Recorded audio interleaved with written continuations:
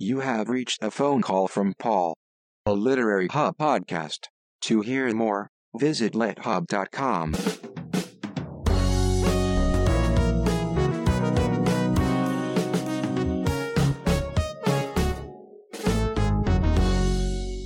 Paul Holdengraber's conversation with Sarah Broom.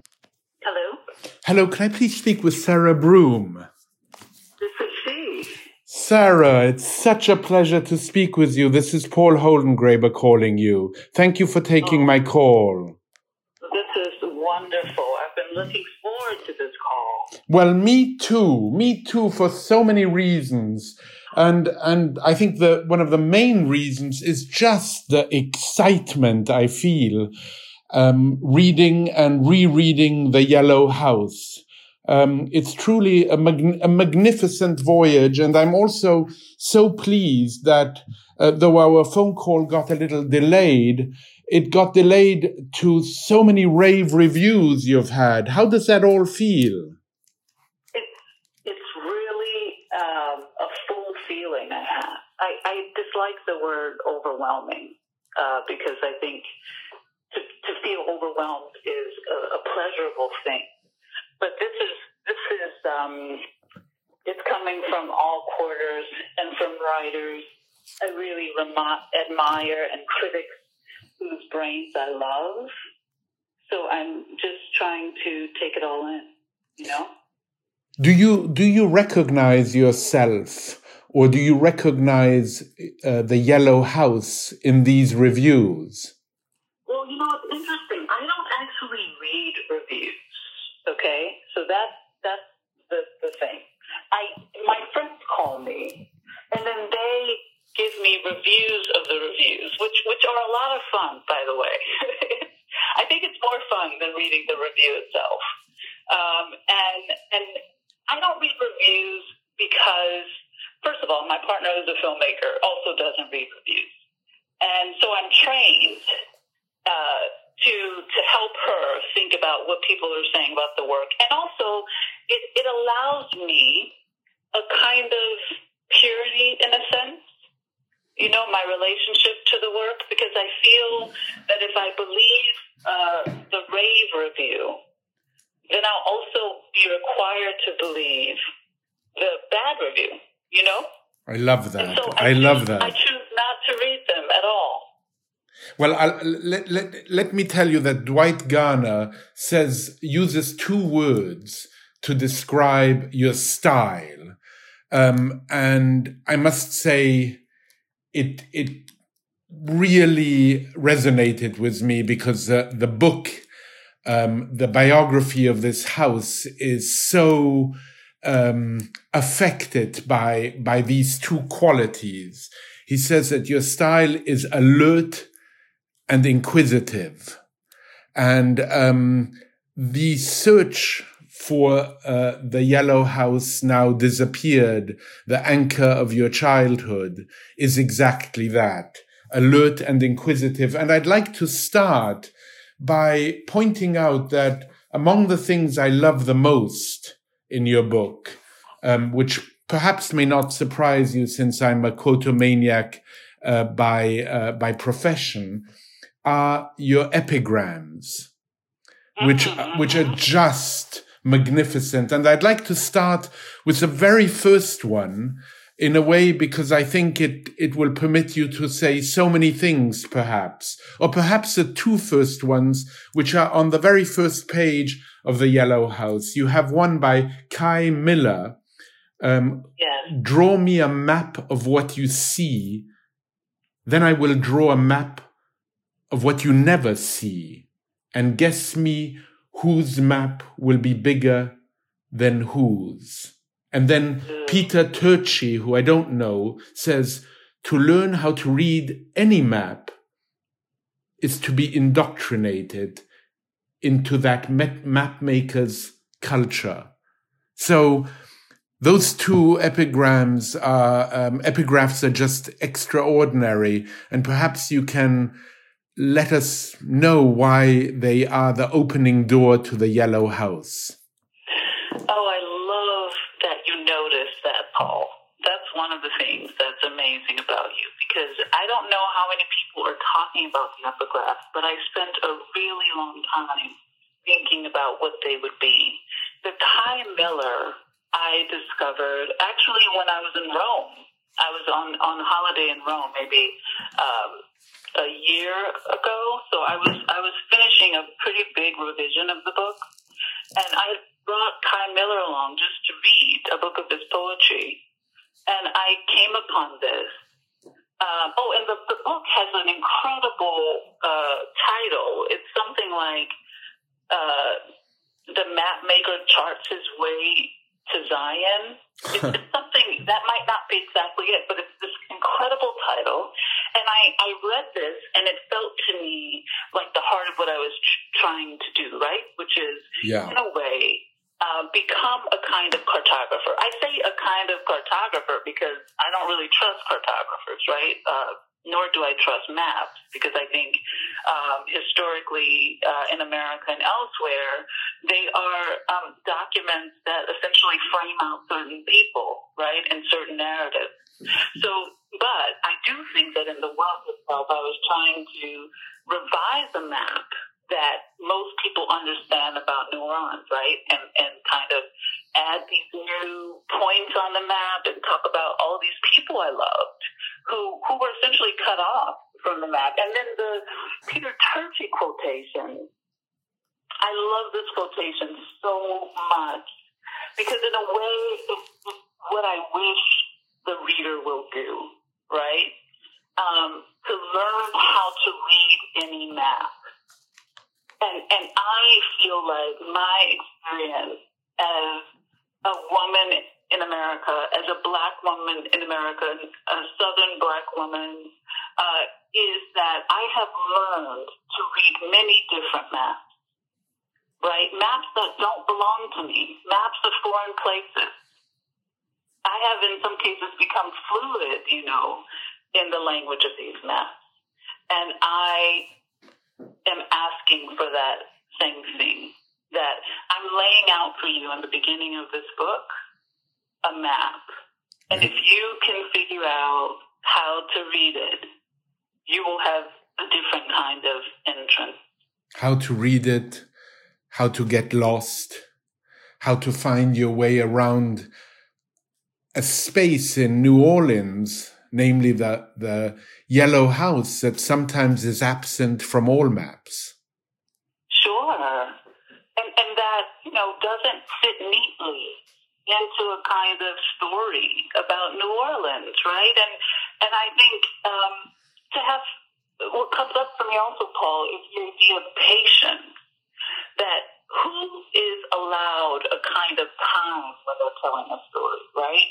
Who gets the benefit of the doubt, right? And I really want the reader to unlock things and take their time. I'm trying to lay a certain kind of foundation. And that mattered so much to me. So the Peter Turchi quotation really speaks to that.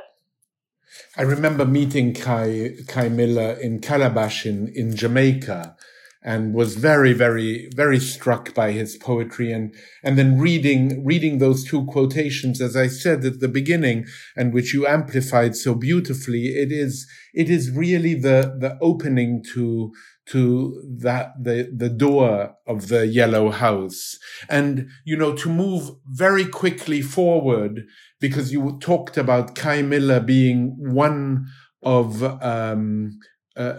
your companions, as it were, in Rome. There's a passage I love about who will be the companions to your days in Burundi. And you have this paragraph, which I will read, and then I'll have you comment on. During the 3-hour siestas on weekends, I mostly sat inside reading books and writing letters. I treated my books like people, complaining about which ones I brought with me. Mavis Gallant was a mistake, I wrote in a letter. So was Henry James. Mark Twain was a brilliant idea. I read more hours than I worked at the radio station.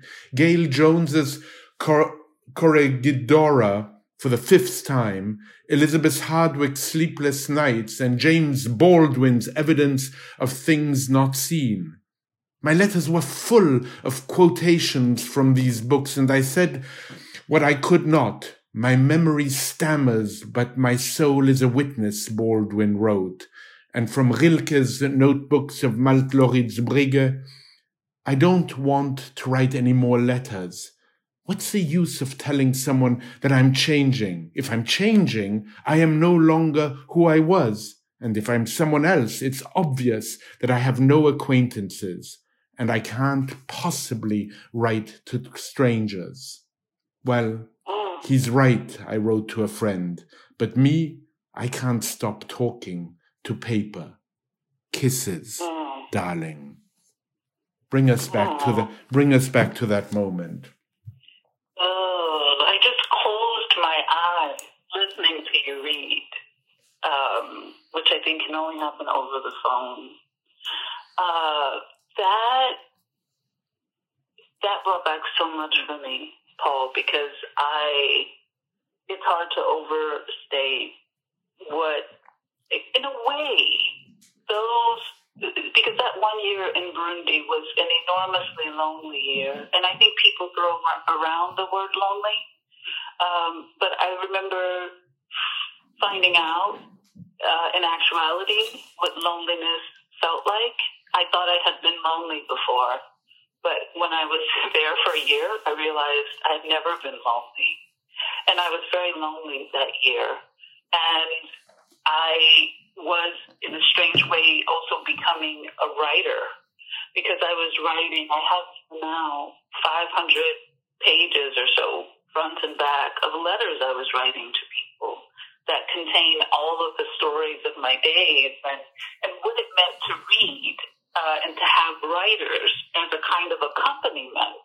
That 1 year taught me so much about the ways in which our literature, our art, is always in literal and actual conversation with other artist work, right? It helped me understand that these two things aren't disparate at all, that we're sort of part of this great big organism as artists. And I think that part of the way that I like to write is to have all of these influences live inside the work, and just remembering all of the reading and the thinking I did in Burundi reminds me how sort of crucial that moment was in kind of shaping me, as this kind of thinker and writer who had all of these other sort of influences and forces who I was sort of talking to in my own work. There is a line you quote from Toni Morrison, which strikes me twice as strongly rereading it now than when I read it for the first time a few months ago, which is, water has a perfect memory, Toni Morrison has said, and is forever trying to get back to where it was. That line, in the context of the story of the Yellow House, is very powerful. Perhaps you can say something both about that line and about your relationship not only with water, but also with Toni Morrison. What I wonder is, actually, could I read the full paragraph? Of course you can. Please do. Because I use the line, but the thing that is in my heart and that I read almost every day while writing was the whole paragraph, so I'll read it. So she actually said, just to give a little bit of context, she said, so in an essay called The Site of Memory, they straightened out the Mississippi River in places to make room for houses and livable acreage. Occasionally, the river floods these places. Flood is the word they use, but in fact, it is not flooding. It is remembering where it used to be. All water has a perfect memory and is forever trying to get back to where it was. Writers are like that, remembering where we were, what valley we ran through, what the banks were like, the light that was there, and the route back to our original place. It is emotional memory, what the nerves and the skin remember, as well as how it appeared. And a rush of imagination is our flooding. Wow. So, yeah. the work, Toni Morrison's body of work. Let me back up a little bit. So I'm the youngest of 12 children. I think you know that. I do, and not only do I know it. Now everyone knows that. Yeah, now I was about to say, now everybody knows it, and everybody knows the spaces in between you as housed in the Yellow House. Yes, exactly. And so being the youngest, there were moments in the reporting of this book and often in the writing where I had to gain a kind of courage just to be able to write the story that felt impossible. Because I felt in a lot of ways that it wasn't, in certain ways I felt it wasn't my story to tell, right? Because I was talking about a kind of history that came before me. But often I would read that paragraph about memory, about history, about a kind of naturalness to things, right? That's what I get from it. And it would drive me to doing my work. And, the thing about Morrison, which matters so much to me, is that she was in love with herself, I think, and what it meant to be Black and what it meant to come from a Black family. And she always wrote about nuance and the complication of that. And it was always grounded in context and in history. And then beyond that, right? So just on the level of what's happening with the sentences, I think people underestimate what it means for someone to write something that makes you feel, right? I mean, when I tell somebody, if I go to a film and I'm moved by something, that's my highest feeling about a piece of art, right? And so to open any page of Toni Morrison, which I could do right now, and read it, and feel moved by it, and to think about how someone built a sentence that contains so much, is massive for me. So Toni Morrison's works for me are biblical texts, like the Bible. And I read them not just for the story she's telling, but as a kind of student of craft and just trying to figure out how you make a sentence like that. You have said that without Toni Morrison, perhaps your late vocation of writing wouldn't have come into play. Sure, I believe that. I am someone who is really interested in context. And so for me, Toni Morrison is critical and crucial and a kind of beginning for me. But then there are other writers too who are surrounding me in a way, right? Or who I think of as surrounding me. Who are they? Who are they? Sarah, you knew I would ask you. You can't say you can't say, Sarah, to me a sentence like that without my wanting to say, Sarah, tell me, who are those writers? I think I know a few, but I want you to say them without me prompting you. Sure. So there are certain poets who are responsible for me in a way, right? So Jack Gilbert, June Jordan, who I went to UC Berkeley for. She died the semester before I started, but I went to Berkeley for her. Sebald, W.G. Sebald, John Edgar Wideman, Jamaica Kincaid's book, Autobiography of My Mother, is kind of central to who I am as a thinker and as a writer. Joan Didion, Coetzee, I love so much. And Baldwin, of course Baldwin, right? Elizabeth Hardwick, who we mentioned earlier. So these are sort of the firmaments, in a way, of writers who I feel surround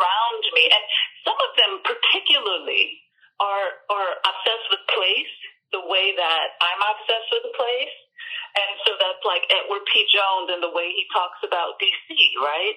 And that, of course, Didion talking about California. And I've always thought of myself as somebody who cared enormously about places. So those are my people. I mean, how can I choose to single out one, or if I'm singling out just one, but maybe two, maybe just one, perhaps one that in the pantheon of writers that surround you and nurture you and feed you and nourish you, there is one in particular I would like to single out because it's a passion we share. And we share it in part because you shared that passion with me early on. And that is Jack Gilbert. Yeah.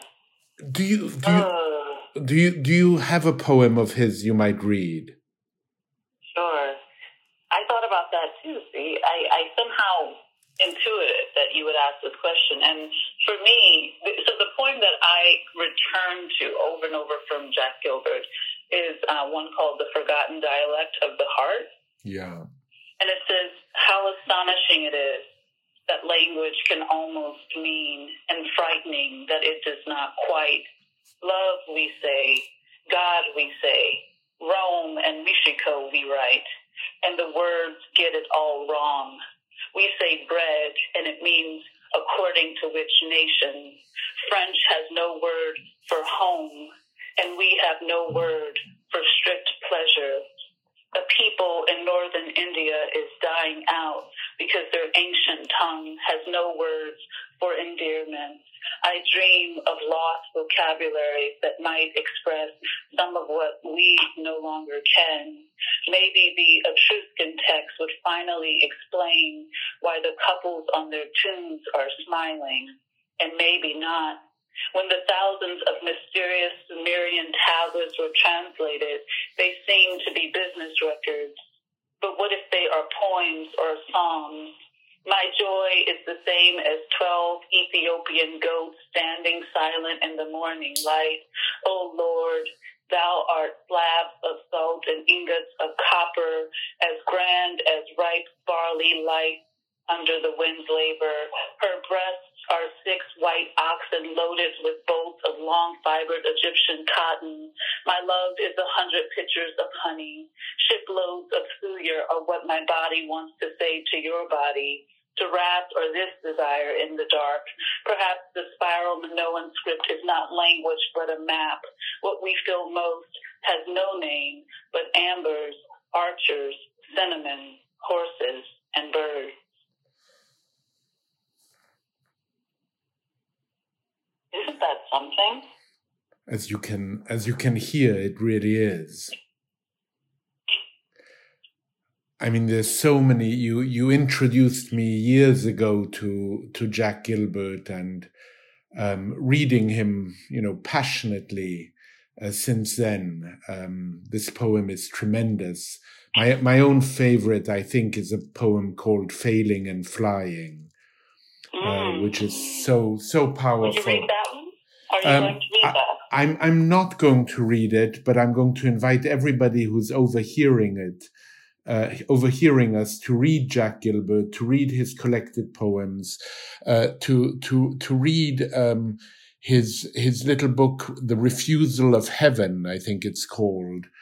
Which is just an extraordinary little collection, and to read his fantastic Paris Review interview, which is really one of the great ones. And I single out in the poem the word house because of French not having that word, because there's another epigraph which I think is central to your book, by another great poet who was not only a poet, but a postman, and not only a postman, but a great philosopher. And that is Gaston Bachelard. And you have a wonderful epigraph and I will amplify it and then have you speak about the yellow house in the context of Bachelard. You say the things we have forgotten are housed. Our soul is an abode, and by remembering houses and rooms, we learn to abide within ourselves. That is your epigraph. And then I was reminded of another one. And I found the English translation of it. It's in La Poétique de l'Espace, the Poetics of Space. He says, a psychoanalyst, thanks to the house, a great many memories are housed. A psychoanalyst should turn his attention to this simple localization of memories. I should like to give the name of topoanalysis to this auxiliary of psychoanalysis. To psychoanalysis, then, would be the systematical psychological study of the sites of our intimate lives. And maybe a third one where Bachelard says, the house shelters daydreaming, the house protects the dreamer, the house allows one to dream in peace. Well, the last one is perhaps the most difficult one to make rhyme with your book, because so many of the dreams were shattered with the yellow house disappearing. Sure, yeah, all of this is so, it's just rushing over me. And what I love so much about Poetics of Space and Bachelard's work is just the philosophy of it. And I read his work as a kind of beginning. I read his work before I started writing anything about the house, because I wasn't interested in only writing about a physical house, right? I was trying to write about a kind of psychological house. Right. About the literal house, but a psychological house. Right. I thought of the composition of a book as a house. I thought of the act of writing the book as a kind of resurrection of the house with words. And exactly that, the way the book was written, you might mention to those who are listening to us, it's a symphonic book, made in 4 movements and an afterthought, as it were. Sure, yeah. I thought a lot about how the book would be set up, and I thought a lot about what about the structure is also communicating something, right? So New Orleans is, the definite thing about New Orleans. This is less myth and just the real thing. But it's this incredibly musical place, right? And so I wanted the structure of the book to contain, in its bearing, so to speak, right, a kind of ode and nod to that. And I wanted also, thinking architecturally, going back to Bachelard, right, and the idea of how you compose a structure and a place, right, how you sort of contain yourself within something. I needed the movement to contain pieces of a very big story and to be allowed to have their own tone and pacing, right, and rhythm at times. And I wanted, in a kind of theoretical sense, for one to be able to read them singularly, but to get, the greatest effect from taking them all in, right? And I think that symphonic, like you said, but it also reminds me a lot of someone like Sun Ra. It reminds me of Ornette Coleman's music. It reminds me of John Coltrane. It reminds me of even a lot of African music and the way that it's sort of composed, right? So for me, the idea of making a kind of house, making a house out of a book, and thinking about, okay, when the person enters the front door, what do they understand, right? But what do they know when they're a room in or 2 rooms in? What do they know by the time they're at the back door? And I think you're right in a sense about the dream because one of the things that I'm contending with in the work is, do houses always do their job, right? Because growing up, I understood a house is to keep us in, right? To sort of give the illusion of protection and safety from the outside. The illusion. So then what? Yeah, I think so. Because technically, anyone can bust down your door. Right? I mean, really, the moment you hire a locksmith, you realize that. You say, this is not that hard to do. Right. Right? And so these are all kind of, I think of them as illusions, but they're important illusions. And for me, at moments in the Yellow House, I felt that I was outside, inside, right? That I had no barrier, really, between the outside world and the inside world, except that the inside world was the world my mother had made. And the fact that my mother had made this world, that she had sewn the curtains for every single door, that she had labored and mopped and swept and bleached every damn thing in sight, made it a very capable world where I actually could call dream and peace. And I think that is the complication for me. That was the rub. That was the tension. You know, just, Sarah, just hearing you talk about your mother briefly now is so, I know. I love hearing, I love you loving her. Yeah. She's actually one of my favorite humans. Well, she... And I don't mean that in a hagiographic way. No. But she, her place in the Yellow House, I don't want to say too much, but her place in the Yellow House is so tactile and palpable and present, as is the absence of your father and the very little that remains of him, which is spoken about in a really poignant and elegiac way. My mother is just key to me. She's just key, and I love the way she sounds. That's just the beginning. I learned to write sentences listening to my mother, literally. She has some strange ways of pronouncing things that I never lost, and it just made me feel like I could have fun with language, And my mother and father were madly in love with each other, And my father, they were married or together for about 19 years before my father died. And so much of, I say in the book that I experience absence more profoundly than presence. I think that's true. And I was experiencing my father quite, this sounds weird, but strongly through absence, right?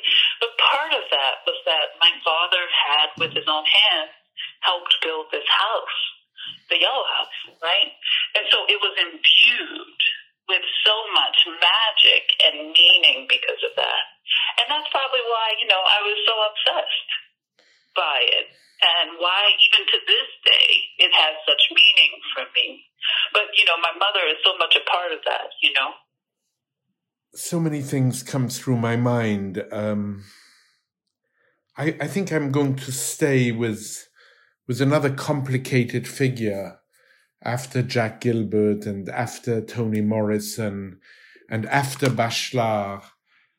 Someone who I think is central to you, and who has a fantastic epigraph to a chapter called Sojourner, Joan Didion. And the quotation there is, "A place belongs forever to whoever claims it hardest, remembers it most obsessively, wrenches it from itself, shapes it, renders it, loves it so radically that he remakes it in his own image. Yes. You know, that quotation is so meaningful to me, as is Vivian, and particularly from Vivian. Her book, Where I Was From. I love most all of Vivian, but Where I Was From, which is about her growing up in the Sacramento area, and it's about, you know, her ancestors, right? It begins that way, the book, and then it becomes a critique, right, of where she's from, and it's a sort of blistering, well-founded, well-researched sort of mountain of evidence that sort of ultimately makes a statement about who she is. And I really embraced that book as I was thinking about the way I wanted to write my own book. So my book is not that book, right? But it is not afraid, and I think I gained that courage from reading that book, particularly of Gideon's, to take on a place that you're from and not be afraid of it.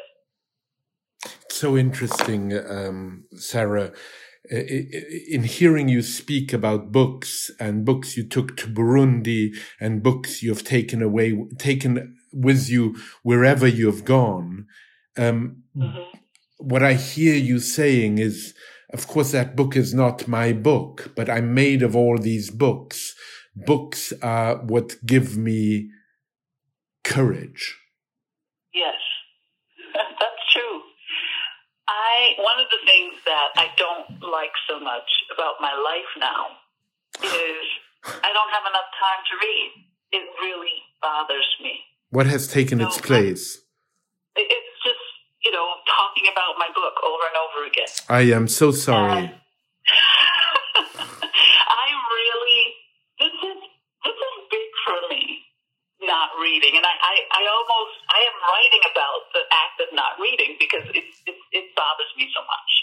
And part of it is that I'm the sort of person, you know, everyone else is walking around and they're on their cell phone, looking down.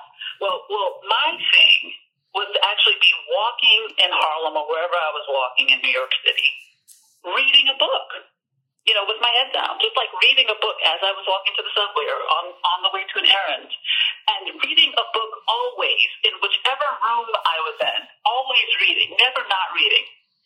And so the big absence in my life, I feel now, are my books. You know, there are many books I've started reading. I tried to start Colson Whitehead's Nickel Boys. I was trying to finish, many people's galleys, and I just don't have the time, or I can't read the way I love to read, which is to really just kind of live in the book and inhabit the book. And in a way, to read the way you were talking about watching a movie and being moved, which is, what is reading but sustained attention? And, I'm always reminded of Simone Weil's great line that attention is a form of prayer. Yes. That, we need that kind of immersive quality. You will get back. I think that's right. You will get back. Yeah. I have a feeling you will get back to it. At the very beginning of the book, a chapter called Map, which is kind of a prelude to the biography and the journey of the Yellow House.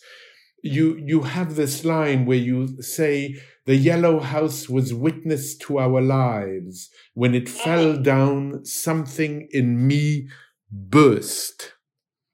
And I was struck by that line and underlined it when I read it in the galley the first time. But then the journey is really a putting back together to what had been shattered, and a true in the most powerful etymological sense, a true remembrance, remembering as if putting back the members together. I love that. It's funny when you first mentioned it, the bursting part. It's almost like I physically feel a kind of scattering of the self, right? That the feeling that you're not contained, right? As a self, that the ideas you had, or the philosophies you had, or even the myths you had, the stories you were telling, suddenly weren't true, and you somehow knew it, right?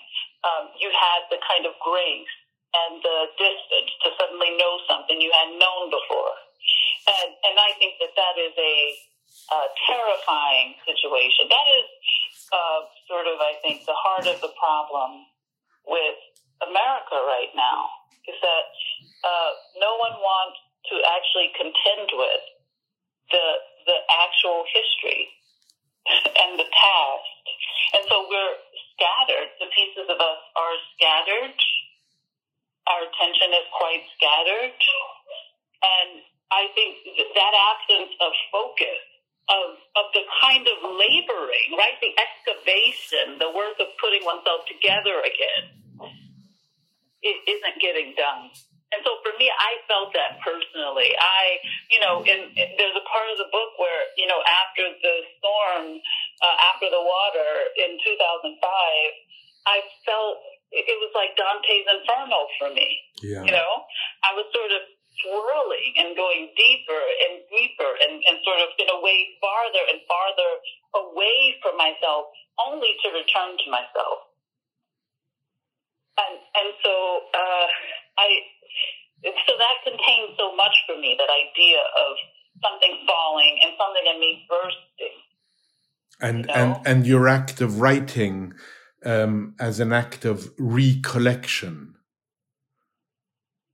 Sure, and a way to gather back together again, and to talk about what it means to feel tethered, what it means to want to feel free, but to also feel that you're tethered to a place, and wanting to know why, wanting to know what the pull is, what the draw is, wanting to sort of examine a complicated place and a complicated history, to take things that you think of as simple, right? The ground is soft.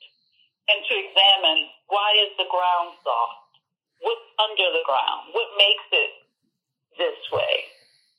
Right? And that, I think that's my work just in general as a human and of course as a writer, is to just, I love to turn things over and see what the underbelly looks like. When you were mentioning reading everywhere, and sort of the wonderful line in Gogol's Overcoat, where Akakievich doesn't know if he's in the middle of the street or in the middle of a sentence. When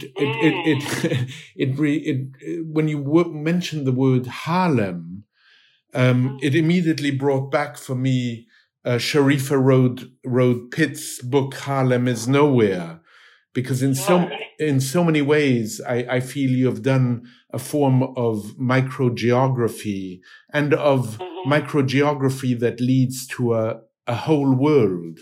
So the yellow house, which is in a certain place, no longer there, is a whole world. And that brought to mind, Sarah, a poem by W.S. Merwin, which I wonder if you know, called The Other House.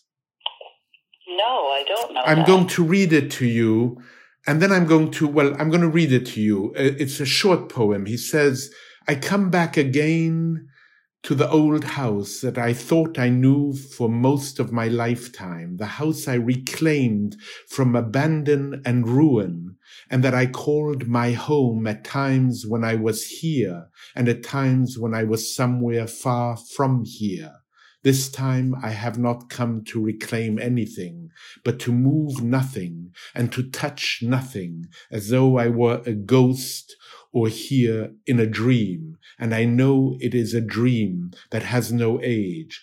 In this dream, the same river is still here. The house is an old house, and I am here in the morning, in the sunlight, and the same bird is singing. Wow, I love that. Sarah, might you leave us with something of the Yellow House? Might you read something from the Yellow House? Shall I decide, or you want to tell me what? Oh, no. I want you to pick and choose. Okay. Oh, I'll read from the part where I sort of am born in the story, which is actually about 100 pages in, and it was one of my favorite things to write. So, hiding places. I am 5. This small bathroom where my father sat on the toilet after work and died, and where before then Mom took baths with green rubbing alcohol and Epsom salts to ease the weariness, is for me a playroom full of things no adult ever touches. The sheetrock leaning against the wall, smelling of mold is my chalkboard, and the neon green lizards crawling in and out through holes in the screen are my students. Standing on 2 brick lifts me high enough to see out onto the alleyway running behind our house and over the fence that separates where I live from where my friend Kendra lives in the trailer park next door. Careful when coming down that my lavender jelly sandaled foot does not step into the medium-sized hole in the floorboard that will eventually become a large hole, letting in more sound and outside creatures. After this was the room where Daddy went quiet. It was a room with a washboard in the tub and then an actual washing machine. But Mom says the plumbing was never right. Those plastic white tubes, contorted limbs twisting through exposed walls are still here for me to look at, but the machines are not. The tub is gone too. There is still a heavy door that closes with a hole for a knob where I have stuffed tissue paper for privacy. I like best to hear the voices in the house calling for me and not being able to find me where I am here, where I can wait anything out until the night. So that's it. Sarah, I can't tell you what a pleasure it's been to speak with you. I know that I've taken you away from what you like most, which is getting back to reading, and I'm sorry for that, and please forgive me.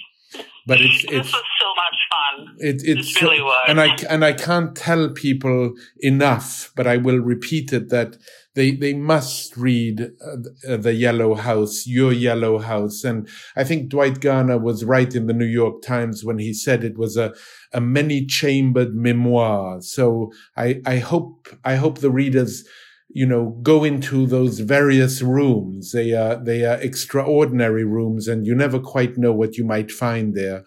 You find a little bit of Sarah, but you find a lot about the world and the world all around her, including what she just read, which is your very early moments. It's such a beautiful way in which you have of plunging back into the archives. We didn't have time to talk about how this book came about, but it is really magnificent. I thank you for this gift. Thank you so much for talking to me, Paul. It was fantastic. Bye-bye, Sarah. Take good care of yourself. Okay, bye. Bye. The Other People with Brad Listy podcast is a free weekly program featuring in-depth, inappropriate interviews with today's leading authors. You can hear me in conversation with everybody from George Saunders to Cheryl Strayed to Hilton Niles, Susan Orlean, Roxane Gay, Jonathan Franzen, Maggie Nelson, Bret Easton Ellis, Otessa Moshfegh, and many more. New episodes drop every Wednesday, and the entire archive is available for free. That's hundreds of conversations with great writers, uncensored. Go get it. Visit otherppl.com and follow the show on Twitter @otherppl.